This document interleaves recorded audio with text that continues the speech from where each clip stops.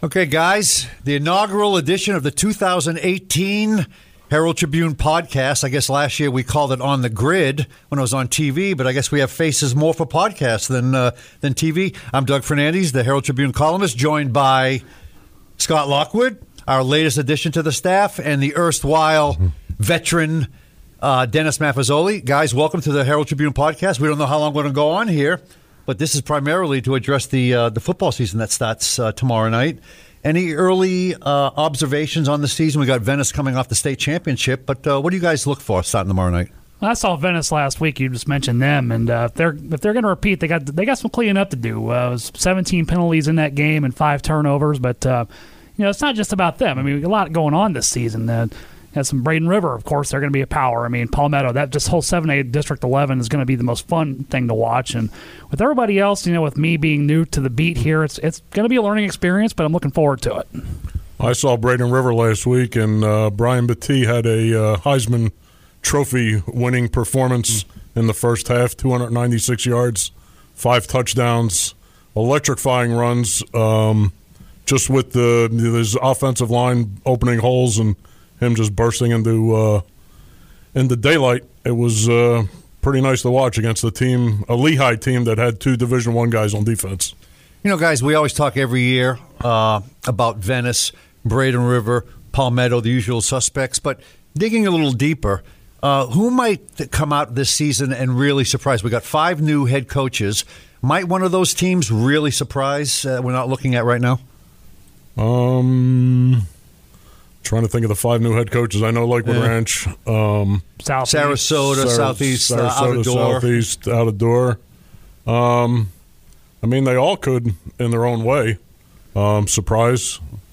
Just do a little bit better than last year. That would be a better surprise than most. I think Southeast was right on the doorstep last year, so if you go by what they were doing last year, they'd probably be the closest one to being able to pull off a surprise and make the playoffs. But weren't they 1-7 last year? I mean, they're on the Brett Timmons, right? I mean, they're on the Brett Timmons. Do you really think they're going to do something this year, or they're going to have woes out there? Well, they were kind of close to the end of the year, but they had everybody else. Sarasota, you talked about them. They're in 7A11. I mean, that's a tall mountain to climb right there. So, Coach Hodges has his work cut out for him at Sarasota, but the rest of them it'll be fun to see how they develop as the season goes on. One thing about Sarasota is you don't want a winning program, but you really got to change the culture of losing out there. They haven't had a winning program.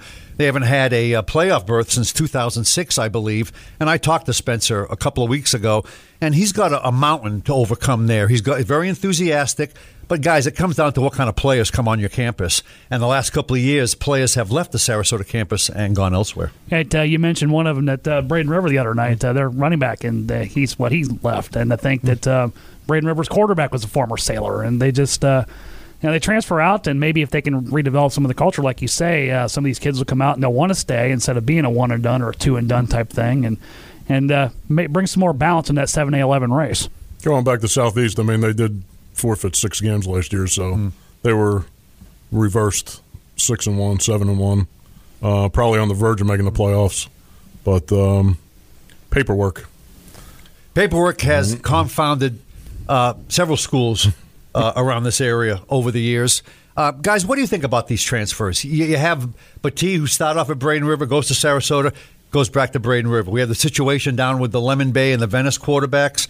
I mean, is this the way of the world is? I mean, obviously, loyalty, they say, is a two-way streak, but there doesn't seem like there's any loyalty at all. It's about getting in position to be noticed by recruiters, get on a good program, and hopefully punch your ticket to play on Saturdays.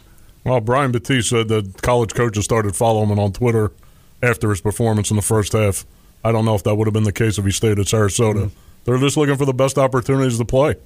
And it's like you said with the Wolf brothers too. The scuttlebutt down there was that the recruit with him was one better competition, so that's why he transferred to Venice. So kind of the same thing, and we'll see how that works out for him. He looked good the other night. He's got some smaller receivers he's throwing to outside of his brother, but we'll see if it pays off for him. I've always thought that if you're a good player, you will get noticed no matter where you are. Now, if your thinking is you need to be surrounded by better players to bring out your talent, that's another thing.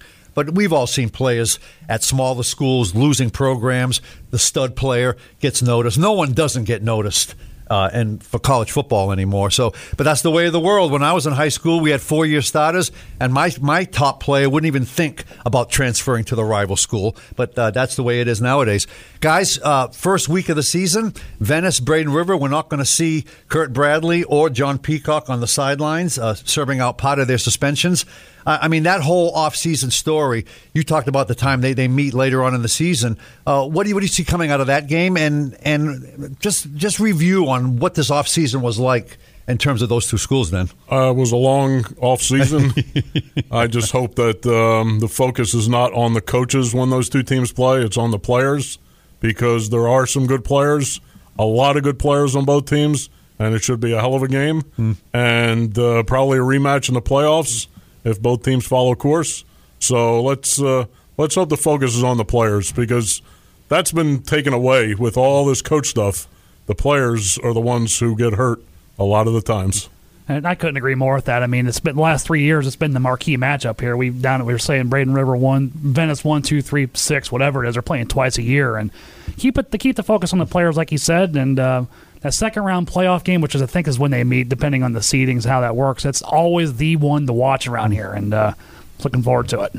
You know, I'll be writing about this in a column in tomorrow's paper, sort of previewing the start of the football season tomorrow night. But the first week is usually the time to break out sort of the stuff you won't see the rest of the season. At Booker's game tomorrow night, if you go there, get there a little bit early, Dr. Rachel Shelley, the principal, will be delivering the football via parachute. She will be parachuting into Tornado Alley. So you don't want to miss that. Yep. And over at Palmetto, all the students have been instructed to wear black, sort of a blackout. Hopefully, it doesn't include the stadium lights out there. But the first week, we've done a shout out to the new coaches. How about just giving a shout out to the coaches who have been here for many years? Binky Waldrop, you've dealt with him specifically 20 years, the dean of area coaches. What has Binky over the years, Dennis, meant to that program, and what does that name mean to the Charlotte football? Consistency. He's about as consistent as there is. Never gets too high, never gets too low, works with what he's got, and usually develops a winner by the end of the season. Over in Palmetto, we got Dave Marino, Coach Marino, entering, I believe, his 9th season. A team that always has talent, maybe not quite enough to put it over the edge, but didn't you do a story on them earlier this year where they're thinking state title, realistically? Yeah, they are. And when I was out there that day at their practice, I mean, Anthony Marino, Coach Marino's son, he had the best spiral and throw I've seen out of the stops that I made. I mean, of course, I saw 6 teams, but I've seen a couple more since then. But they're confident out there. I mean, their offense looks like it's ready to fly. I mean, they got all sorts of good receivers out there. I'm sorry I don't have the roster in front of me right now, but they have some tall targets that can catch and they can run. And if that defense plays up to stuff, I mean, they could be the sleeper in 7A11. And, of course, that district sent 3 teams to the playoffs last year. And if they do that again and they get in there, if they can win the first-round game, then they're capable of probably making some noise in the postseason, I think. We talk about another team that's had a coach, actually a first-year coach, but a coach who's been here for many, many years. Paul Meckley replaces Drew Liscari on the sideline of Kyler Mooney. I was out at a practice a couple of weeks ago. A lot of people don't know that Paul Meckley in the last couple of months had knee replacement surgery. And to see him out there just very quickly limping along, trying to get over that little bridge they have over at the thing and having to get momentum going forward to get over it, it just shows you that at his age, and you've dealt with him extensively too, Paul if he was my head coach and I was a football player, I'd want to lay it on the line for that guy every game. That's the kind of personality he's always had. He loves the coach. I mean, he's a football coach, and that's what he does best. And, I mean, he's surrounded himself with a lot of good coaches, a lot of familiar names from the area, like Chris Conboy, who's back, and the former coach at Northport, he's back, and they're going to be okay. They're going to be good. I played against some of Meckley's teams back in the 90s when I was at Riverview, and that was back during the times when they were basically unbeatable, but we beat them. But in those times where they were as hard-nosed, it's a reflection of him as a coach. I mean, it was the same. It's 25 years ago. It's the same now, and I wouldn't expect anything different out of that Mooney team. Billy Huffman's the coach that I couldn't think of. The former Northport coach. You know, it won't be a totally new transition for the Mooney players because obviously Meckley served as defensive coordinator under Drew Liscari. But I'm really interested to see how that team looks like and how that team sort of reflects the personality of their head coach, which a lot of teams do. Guys, a couple of the teams around the area that don't get a lot of mention. Bayshore, they got a couple of new additions, but I guess that illustrates the difference between a school where everybody wants to go to, like Braden River, and then you go to a school like Bayshore where people either leave Bayshore or no one really wants to come there and play. Those kind of schools, it's very tough to get a winning program if you don't get that talent coming in. Well, especially at Bayshore, I don't think they've had a winning season since, 2005 or something like that. And sounds like they've got some talented young players coming in. When I was doing the preview stories, which will be in tomorrow's paper, they scored 26 points in their kickoff game last week, and I don't think they scored any more than 15, 16 in a game at all last year. So if they can keep that up, it'll be a nice turnaround for them, and they can get on the winning side of things and be a step in the right direction for them this year, especially because they've got a freshman quarterback who's pretty talented. I like what Coach John Bizunas has done there. Oh, he's, I talked to him a week ago for a story I did, and he's brutally honest. He says, hey, what we get through the door is what we get. And I asked him sort of off the record, has it been more frustrating than he thought? He came from Minnesota not really knowing what he was getting into. And I think he realized that when you're at Bayshore, you're sort of caught between a rock and a hard place. You're caught among all these other football schools, and yet you're right in the middle, and you're kind of not really looked at. So, yeah, good luck to Bruins this year. Dennis, anybody from South County? Jordan Ingman is, I don't know how many years he's now at Port Charlotte, but what are the Pirates going to? Every Believe year it or they're not, right this there. is his seventh year, and yes, he's got a team that can contend in 6A10. Their lines are formidable, and don't sleep on the Pirates. No. The Port Charlotte Pirates. No, that's one of the area's best rivalries, I think, Tarpons and Pirates. Locally, I wish there were more local rivals here in the city, but for that to happen, you really need to get the teams competitive year after year, and that's really been lacking. Except with Riverview, I was at their kickoff classic last week against Armwood, made the state finals last year. It was not pretty. Josh Smithers has a lot of cleaning up to do, or he did this past week. But they made the regional final last year, Dennis. Do you anticipate, there's no Arthur Brantley, but they still got Allie Boyce. Do you anticipate Riverview making another deep run into the playoffs, you think? They should make another deep run. Their quarterback needs to get a little seasoning, and because he's got receivers to throw to, and their defensive secondary needs to shore up. I guess they gave up a few long passes last week. Yeah, one thing Josh told me when I was talking to him is like, we don't want to be playing our best ball at the beginning. We want to be playing it at the end. And obviously from last week, they have a long way to go for that. You did the Manatee story.